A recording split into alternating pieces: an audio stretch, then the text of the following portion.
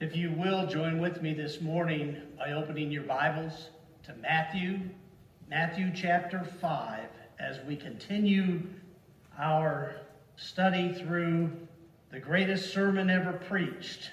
Not the ones that I'm doing, but the one that we are studying, the Sermon on the Mount, the words of Jesus Christ spoken to his disciples in the presence of the people, the multitudes that were there, that gave instruction with regards to the kingdom life, the way that the kingdom life is to be lived. You know, I've noticed things have changed in the world today. Last week, Sue and I were out at a pizza place. Now, it used to be you go in, you'd sit down at the pizza place, and you'd have the red plaid tablecloths, and you'd order from a menu and that kind of thing. That ain't the way they do pizza nowadays. You go, at least where we were at, you go up there and you go through the line, and they just make the pizza there in front of you and put it in this oven that is carried through on a conveyor belt and comes out the other side. That's faster. It's good food. But I noticed something as I was in line. We were in line behind people and watching them order what they wanted on their pizza. And you know what I found out? They did it all wrong. They had food in that tray up there, vegetables and meats and things like that I thought to myself, why in the world would anyone want that stuff on a pizza? But they would go through. They had different kinds of sauce. I mean, God made red sauce, not the white stuff. Okay, I'm just saying that I got up there and I said, now I'm going to show you how a pizza is supposed to be built. And I could see people looking at what I was having on my pizza, and they would say, ugh. You know what I found out? People are different. People sometimes are so different that they are difficult to be around. Now, I don't want anybody to raise their hands, especially if your wife or your husband is sitting anywhere nearby. But have you noticed, do you have people in your life that are difficult to be around? That are hard to live with? That are hard to, you can say this, your family's not here. David raised his hand. Yeah, I'm not talking about the people you're sitting around in church. They're real easy. But I'm talking about how difficult it is to be around people. I mean, really. And when it comes to living the Christian life, or kingdom living in this world, the hardest thing for me, the hardest thing about that is not the difficulty because I want to kill someone. That's what Jesus spoke about a couple of Sundays ago, or at least we spoke about what Jesus talked about, not committing murder. I don't struggle with committing adultery, but I do struggle with people. I do struggle with others who do things differently than I would or than I do, or people that inconvenience me and want me to do something for them their way. You can fill in the blank. And so today I want us to look at this issue of living the Christian life on a daily basis. I've titled this section of the Sermon on the Mount, Matters of the Heart. And today I'm going to give you the third part. I know I told you it was a two-part message. We're going to get a third part because I realize this is just a continuation of thought that Jesus had with regards to living the Christian life in this difficult world. Have you noticed that Jesus raised the standards for kingdom living over the standards for just everyday living? He says, you shall not do murder. He says, but I tell you, if you just have anger in your heart towards someone, that's when Jesus quit preaching and going to Midland, didn't he? Or he said that you've heard it said you should not commit adultery. I'm telling you, if you just have lust in your heart, you're guilty of adultery. Now Jesus is going to talk to us about how your heart should be toward those people, toward the world around you. Have you noticed that entire television networks have been created so you won't have to listen to people you don't agree with? Hello? Isn't that true? We want what we want to hear, and anything else we'll just stick our fingers in the air and say, nana, nana, nana. We're not interested in these because they're different. They're other people. I got news for you. As long as you're intaking and exhausting air, you're going to be living around people. People are going to be around, and people, by definition, are different than you in some way, in some regard. You'll find some people that you have something in common with. But overall, you stay around long enough, you'll encounter somewhere where they're different, and you'll say to yourself something like this: I knew it. I knew they were oddballs. So let's talk about how do we live this life, everyday Christian living, when you're living every day with people. Now, I guess I probably, as I'm saying this, ought to give a little bit of a disclaimer. And that is, I'm not against people. I love you. I really do. It's just, what it is I've learned how to put on my Sunday morning best. Hello? I've learned how to put on and I'm not talking about my clothes. I'm talking about how to, on the outside, to live this way. But remember, kingdom living is a matter of the heart. It's what you're doing with regards to other people in your heart. And so how do we live every day these kinds of things out when every day there are people that make it difficult? Well, let's look at what Jesus had to say. You'll notice that our text that we're going to read from is found in Matthew chapter 5 and down through verse 33 down through verse 48. Will you follow along with me as I read? And again, we're reading the very words, every one of them, from Jesus. Okay? Again, you've heard it said to those of old, you shall not swear falsely, but shall perform your oaths to the Lord.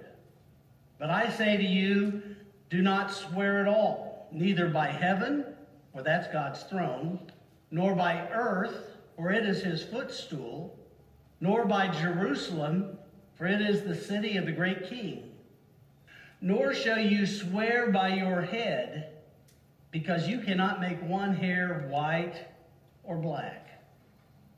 Let your yes be yes, and your no, no. For whatever is more than these is from the evil one. And you have heard that it was said, an eye for an eye and a tooth for a tooth. But I tell you not to resist an evil person. But whoever slaps you on your right cheek, turn the other to him also. If anyone wants to sue you and take away your tunic, let him have your cloak also. Whoever compels you to go 1 mile, go with him 2. Give to him who asks you, and from him who wants to borrow from you, do not turn away. You've heard it said, you shall love your enemy, or your neighbor, and hate your enemy. But I say to you, love your enemies. Bless those who curse you, do good to those who hate you, and pray for those who spitefully use you and persecute you, so that you may be sons of your Father in heaven, for he makes his sun rise on the evil and on the good, and sends rain on the just and the unjust. For if you love those who love you, what reward have you? Don't even the tax collectors do the same? Therefore, you shall be perfect. Oh, I'm sorry, skipped a verse. And if you greet your brethren only, what do you do more than others? Do not even the tax collectors do so? Therefore, you shall be perfect, just as your Father in heaven is perfect. Now, I've got to be honest with you and tell you that at least from the superficial reading of that text and hearing what Jesus was talking about, a lot of this is contextual to his day. Okay? A lot of the things that were going on were things that were going on in his day and even further back with him. For instance, the idea of swearing oaths on God or swearing oaths on one's head, or by the city of Jerusalem or whatever. Those are things that are not issues that we contemporarily deal with, I think. However, the truth that is being presented here is very, very meaningful and are practical for this day. So I want to talk about them and share with you what they have to do with your life and how you live your life with people around you that make it difficult. First, speak the truth. Tell the truth. Speak the truth and tell the truth. Now, it was, and I skipped over a verse that I noticed that when you may have seen it flash on the screen. Remember Jesus' comparison, or Jesus is contrasting the way you live in your righteousness with the way that the Pharisees and the religious leaders were telling you they live. If you are not more righteous than the Pharisees, then you're doing it wrong. Now, that doesn't mean much to us, because I think we think of Pharisees as legalists. But in their culture, in their day, they saw the Pharisees as the supreme moral beings on the planet. They were so careful and so devout in their faith that they did everything down to the minutest of details in trying to keep the law. And it was such a high standard to be a Pharisee, there were very few of them around. It wasn't like everybody was a Pharisee because they were good people. Oftentimes, I'm a good people. Oftentimes, you're a good people, but not often enough to measure up to the standards of the Pharisees. Josephus, the Hebrew or the Jewish historian contemporary at this time, said there never were that many, never in the life of Israel, more than 10,000 people who ever aspired and ever achieved the accomplishment of being called a Pharisee. But then he goes on and he says, but everyone wished they could. Now, what I'm saying by that, what he's saying by that is, there aren't that many, but I wish that I could be like them. So therefore, they are the ones that we are to aspire to. Jesus says, if that's as good as you want to be, as good as the Pharisees are, you're not going to ever enter into the kingdom of heaven. Your standard has to be higher. And so he says, first of all, speak the truth. And I've put this word, always speak the truth. Always speak the truth. Look what it says in Matthew chapter 5. Well, you're there, Matthew chapter 5. In verse 33, he says, you've heard it said of old that you shall not swear falsely. Shall not swear falsely, but you shall perform your oaths to the Lord. The Old Testament law gave instruction that you weren't to swear an oath except to the Lord. Okay? Now, what does that have to do with us? Well, we use terminologies all the time that indicate we struggle in this area too. And that is, we say something Now, I want to tell you the truth here. And what I'm saying I mean is the truth here. I swear to God. Or I swear on a stack of Bibles. Or I swear on my mama's grave. And what I'm looking for is having something to say, I'm telling you the truth, so help me God, that this is what it is, and I'm going to find something greater than I am, so you'll believe me. Here's our problem. In our world today, a person's word that used to be his bond isn't always so any longer. Somebody will speak quite frequently, and you just know they're lying. Am I right? And he says what you should do is, the law says, swear by God. And then, okay, well, I'll believe you then. But what he's saying is, look at verse 37. Don't swear by God. Don't swear by the city. Don't swear on your mama's grave. Whatever you say, let yes mean yes and no mean no. Well, wouldn't it be a different world to live in if everything that everyone said was absolute truth? Absolutely true all the time. You could take it to the bank. You could trust it.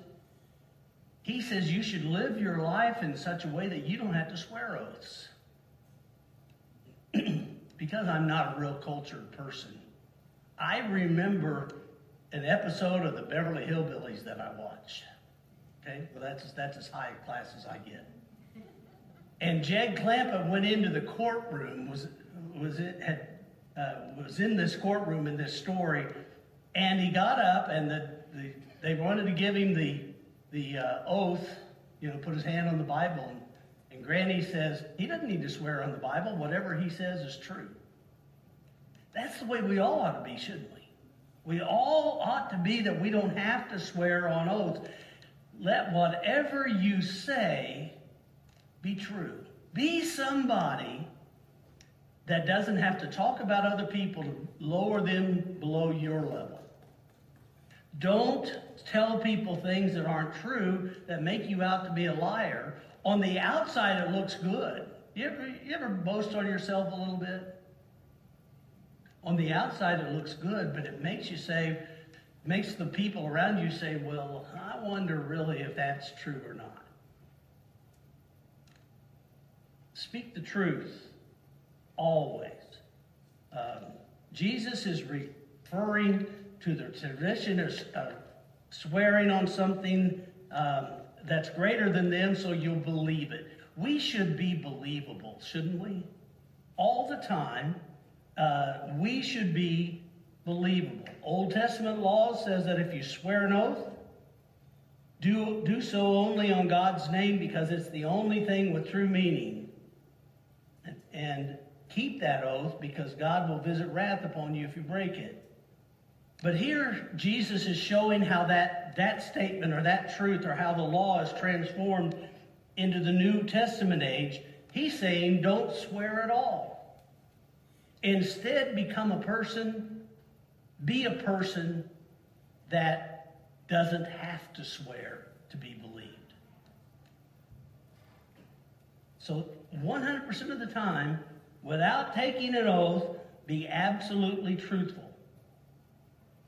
Unless your wife asks you, does this dress make me look bad? Don't answer that one truthfully. Just a joke. Let me show you number 2 that Jesus is talking to us about. And that is to eliminate vengeance. To eliminate vengeance. Jesus said in Matthew 5:38, you've heard it said, an eye for an eye and a tooth for a tooth. We all know what that means, don't we? You do something, you need to receive justice. And justice is whatever you did to me, I get to do to you. Isn't that kind of what an eye for an eye and tooth for tooth means? And the problem is that with this kind of eye for an eye and tooth for a tooth, it can develop into a vengeful spirit. Now, I wish I had time today to kind of go back to the days in the Old Testament, in the law, when there was a blood avenger. Say someone in your family was murdered. The law allowed for a blood avenger to go out and murder that person. Now, they would prefer the law would prefer that you that person have a trial and be dealt with in a just manner by trial. But it was okay for a blood avenger of the family to go and avenge what somebody else had done unjustly to a person in their family. Now, I'm oversimplifying it, but that's the idea. And so in the law, there were established cities of refuge where a person who accidentally had killed somebody can flee to and be protected from the blood avenger. And while there, they would be put on trial, and if the trial indicated that they were guilty of murder, that the law then would run its course. This has with it the whole idea of vengeance, doesn't it? And when someone wrongs you, someone says something about you or to you, abuses you in some way, don't we sometimes have the right, feel that we have the right to avenge whatever wrong has been done to us? You know, living amongst people, that probably comes up quite a little bit. That's why we have a problem in our day and age with road rage. Somebody gets on the highway and cuts me off. Watch this. And eventually, unfortunately, way too often it ends up with a shooting or somebody dead or somebody run off the road, because vengeance is such a strong attitude. Jesus said, someone comes along and slaps you on the cheek, show him your other cheek. Now, being slapped on the cheek is a euphemism for being insulted. You know, when there would be a duel that was being fought in the old days with a sword, oftentimes the person who was offended would come up with their glove and slap the other person on the face with their glove. That was to make there be an insult which would make it more palatable now to kill the other person. Vengeance can be a powerful, powerful thing in our lives. Now, I don't have vengeance in my heart. Do you? Somebody does me wrong, I don't get mad. I get even. Yep, that's vengeance, isn't it? I want somebody to hurt because you've hurt me. The natural reaction to someone hurting you deeply is to hurt them deeply in return. Even better, to injure them greater than you injured me. Now, you can imagine if this is the attitude of our world around us. You do this to me, I'm going to do this to you, and I'm going to go back and do this to you, and pretty soon we have wars that come about because we have offended somebody and have determined that what we have to do about it is to venge for it, to be vengeful. Some Christians have wrongly become doormats for anyone that wants to abuse them, and that's not what this is teaching. But it is something that we have to learn how to get over being offended without going out and causing a greater offense. You know that you are probably angry with somebody or offended by somebody, and they don't have a clue that you're offended by them. You know, there are some people that will say something to you and get you mad, fighting mad, and they don't even know that you're fighting mad. And they don't know that you're fighting mad at them. But that's what vengeance does. an insult, a wrong, whatever it may be, that doesn't mean you take it. That doesn't mean you don't defend oneself, but it makes sure that your defense is the same way that God would defend himself. Uh-oh, there's the standard being raised again, isn't it? Somebody wrongs me. Somebody doesn't like me. I'm going to love them like God does me. You've heard it said, an eye for an eye and a tooth for a tooth. Jesus says, don't live life like that. Don't live life like that. Eliminate vengeance from your life. Thirdly, third truth. In verses 40, 41, 42, Jesus says you need to demonstrate love. Demonstrate love. If someone comes along and wants to sue you to take your cloak, your coat, let him take your shirt. But he used the words tunic and your cloak. Don't just give him what he asks for. Go beyond that. If found guilty in a civil matter, the court could take most belongings, but could not take one's coat. It was a practical thing to keep from completely impoverishing someone that would result in them freezing to death.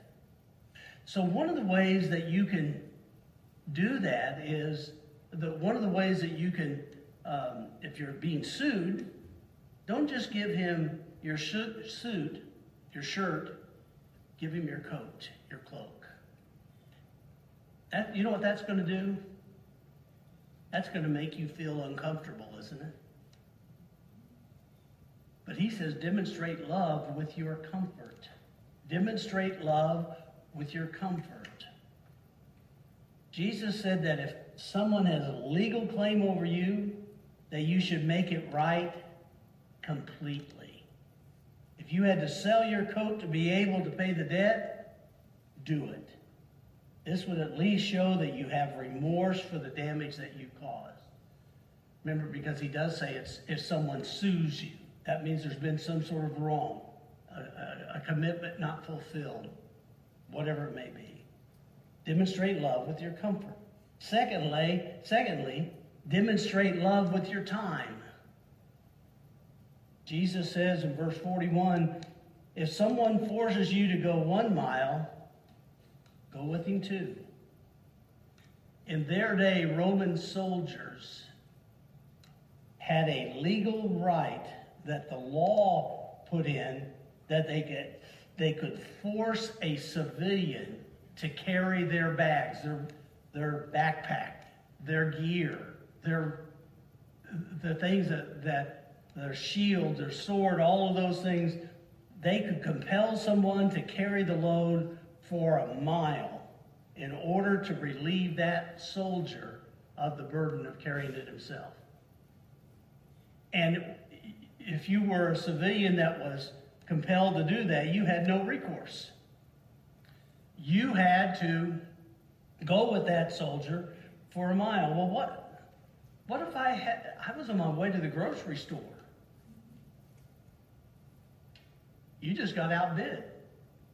The soldier could compel you to do this, and it could cause a great burden on your back. And I can guarantee you that if that is what happens to you, you're going to resent that soldier. The Jews already had problems with the Roman soldiers being all around.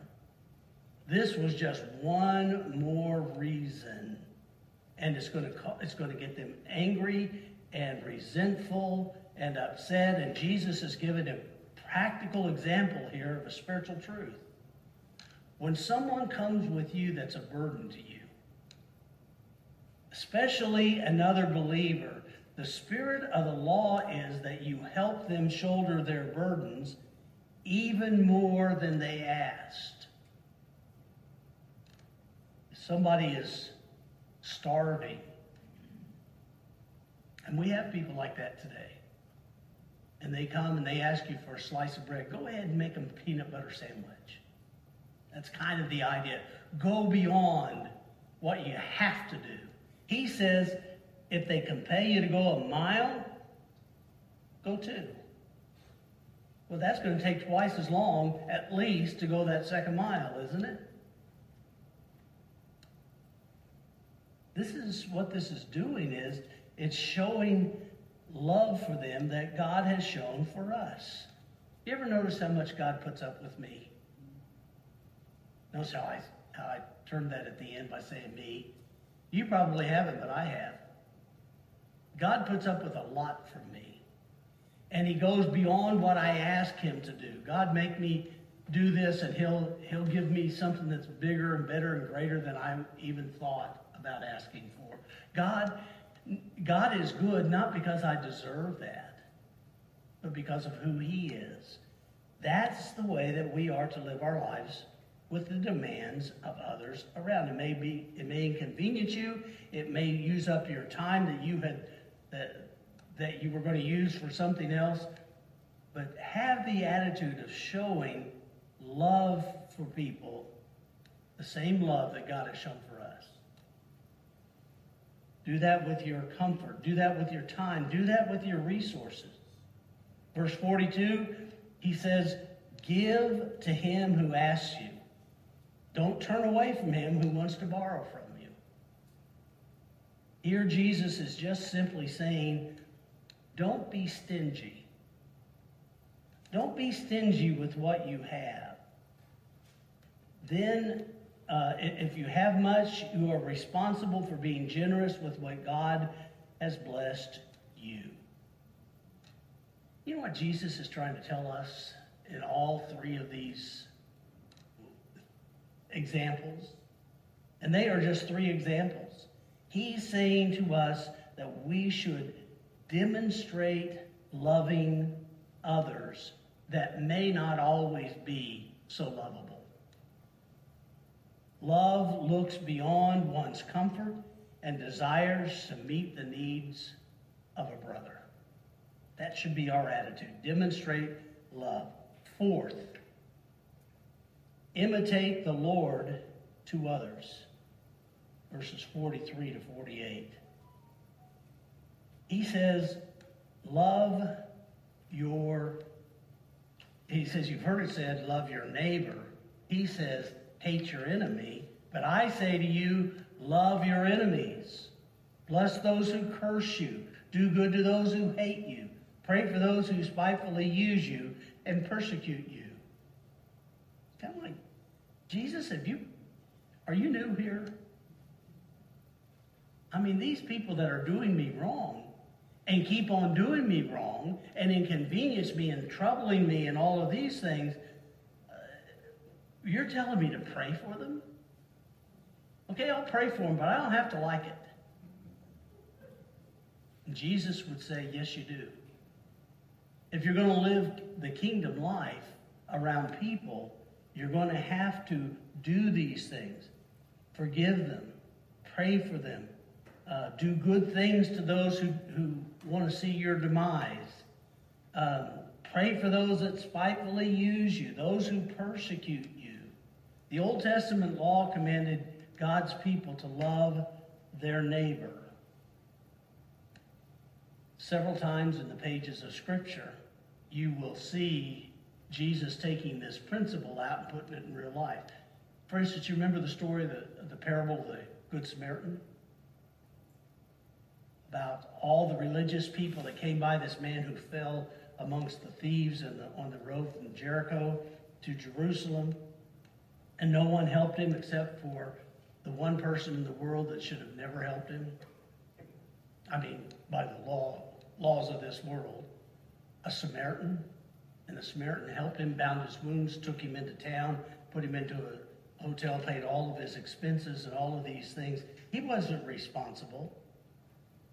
What he was doing was he was being neighborly. That whole story was in a response to a question one of the disciples asked that said, who's my neighbor? Well, obviously, who my neighbor is that next door neighbor that I really like getting together for barbecues with. But then Jesus' story talks about the Samaritan that comes along. Probably this man that was, if this were a true story, this man that lay beaten on the ground may have even thought, take your hands off me. I don't want a Samaritan helping me. Because that's the way that they acted toward one another. He's saying, do good to them. Be kind to them. Be loving to them. But they're my enemy. Can you think of someone who's your enemy? Let me tell you, I hesitate to tell this about my granddaughter. But my granddaughter was, a couple of weeks ago, was in the room when the news was on about, and I don't even remember what the event was, but all of us were frustrated, and we were talking about how this always happens, whatever the event story was. And Ruby was in the room, and she looked up and said, is he our enemy? And then we tried the quick dodge, trying to cover our steps, Oh, no, he's not our enemy. He's just doing things we don't like. How's that different from an enemy? Do you have an arch enemy? Are you like a superhero that has some antithesis to you that is your arch enemy? And you think of someone like that? Jesus says, you've heard it said, love your neighbor, hate your enemy. I'm telling you, love your enemies. Now, this is where it really starts getting hard, isn't it? I can love people out in the world that are different from me, that think differently from me, that I'm probably after today never going to see again. I can love those people. But most of my enemies live in the same town, in the same area, and are in the same family that I'm in. And they're people that I'm going to see often enough that their enemy status is really going to bug me. Love those people? Jesus says yes. Now let me tell you why. I've got 4 reasons I just would suggest to you why you should love your enemies. Number 1, if you show love to your enemy, their heart may be softened to the point where they no longer are your enemy. Wouldn't that be awesome? I mean, come on, you're in church. Wouldn't that be awesome if the person that you can't stand to be around because you are kind and loving to them become the people you want to be around? Because of your love to them, it might be life-changing to them. Not only would they stop doing whatever enemies do to you, but now they would be somebody who would be an enjoyment to you, a benefit to you. Secondly, another reason why you should love your enemies is that because God shows mercy and love to all, even those who hate him. God, be like him. Be like God. God loves people who are his enemies because, and here's where this hits home. This is where this is personal with regards to you. You used to be his enemy, according to Romans chapter 5. We were enemies of God, alienated and separated from him because of our sin. All of us were in this place. And what did God do? Well, God sat on his throne room and said, you just see how you can live without me. Let's just make life miserable for you. Where's that bucket of lightning bolts? God loved us as enemies of his. And he showed mercy to us. And he poured grace out upon us. And even though we hated him, he did this. Now, what should you do with your enemies? Answer, be like God. Show love and mercy to them. That's why you should love your enemies. Thirdly, even lost people know how to love those that love themselves. Okay? Everybody knows how to love somebody that loves them. Kingdom living requires a higher standard. And that is that I learn to love people not because they love me, but because they don't. And I'm going to love them and pour out mercy and grace on them so that they can see the compassion of my heart and no longer be my enemy, so they also can see me being God to them or God-like to them, and start living to where we're not just loving people who are like us. We're not just loving people who have the same denominationalism as we have. Or we're not just loving people who cheer for the Chiefs or who vote this particular ticket. But we're loving everyone, not just the ones that love us back.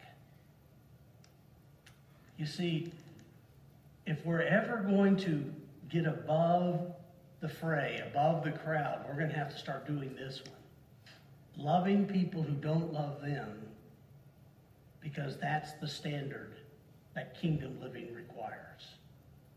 Fourth, why should you love your enemies?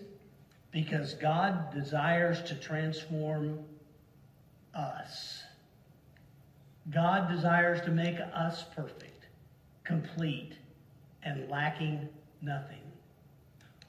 You know what we tend to do? We want God to change them. Oops. Did I step on someone's toes? All these people that are living around us that are not living life the right way, not putting the right stuff on their pizza. We want them to change to be like us. You know what God's working on? Well, He's working on them, but He's also working on you. And that's the one that we should be praying for God to change. Not them, but to change us. And that's what God's doing. He's constantly working on us to make us more like His Son, Jesus. So what we see is, once again, is that Jesus has changed the motivation for keeping the commandments from demanded obedience to keep them, but rather to keep them out of a motivation of love. God doesn't just want us to do these things because they're the right things to do, and otherwise you're going to have to go to church and repent. He's not concerned, God is not so concerned with building a facade around us of a certain lifestyle, that we're really good people that dot the I's and cross the T's. God wants to change us into the image of His Son, Jesus. In fact, that's the whole purpose of life. Between the time you are justified, are made right with God, the time when you ask Jesus Christ into your life, until the time you get to go to heaven, what God is doing is He's working to make you like Jesus. And and I think that God just kind of throws the people into the fray of our life, because that's one of the ways that He makes us like Jesus. We learn to love our enemies. We learn how to give to others from what they need, from what we have. Everyday Christian living. Now, as I have done with all of these sermons that I've shared from Sermon on the Mount, I want to give you a key to kingdom life. Something that, what's the golden thread? Let's sum it all up, what we've talked about today. Here's what the key to the kingdom is for today. Living life in this world with others can be difficult. Let's just be honest and say that can be difficult. Don't do this because it's easy. Do it because it's not. And since that's true, love people from your heart as God loves you with his. These people that are out there all around doing it wrong, love them the same way God loves you, and you'll be a long way toward kingdom living in the here and now. I want you to bow your head with me, if you will, please. In just a moment, we're going to sing together a closing song. And it'll be an opportunity for you to ask God to do this work in your heart, in your life. If you're here today and you need some help with that, and you may just need to pray about that. You may need to you can just kneel there at the chair where you're seated, or you can come to the steps of this platform. Do business with God. In your home, you can just ask God to change your heart and make you like Jesus. I just invite you and encourage you to make that commitment today. Pray with me. Father, thank you so much that you love us in spite of all the awkward, difficult, painful things that we do to you. Teach us, Father, how to live that same way with others around us so that we can make an impact on their lives and so that you will make a greater impact on ours. So, Lord, as we sing today, may this be the expression of our hearts today.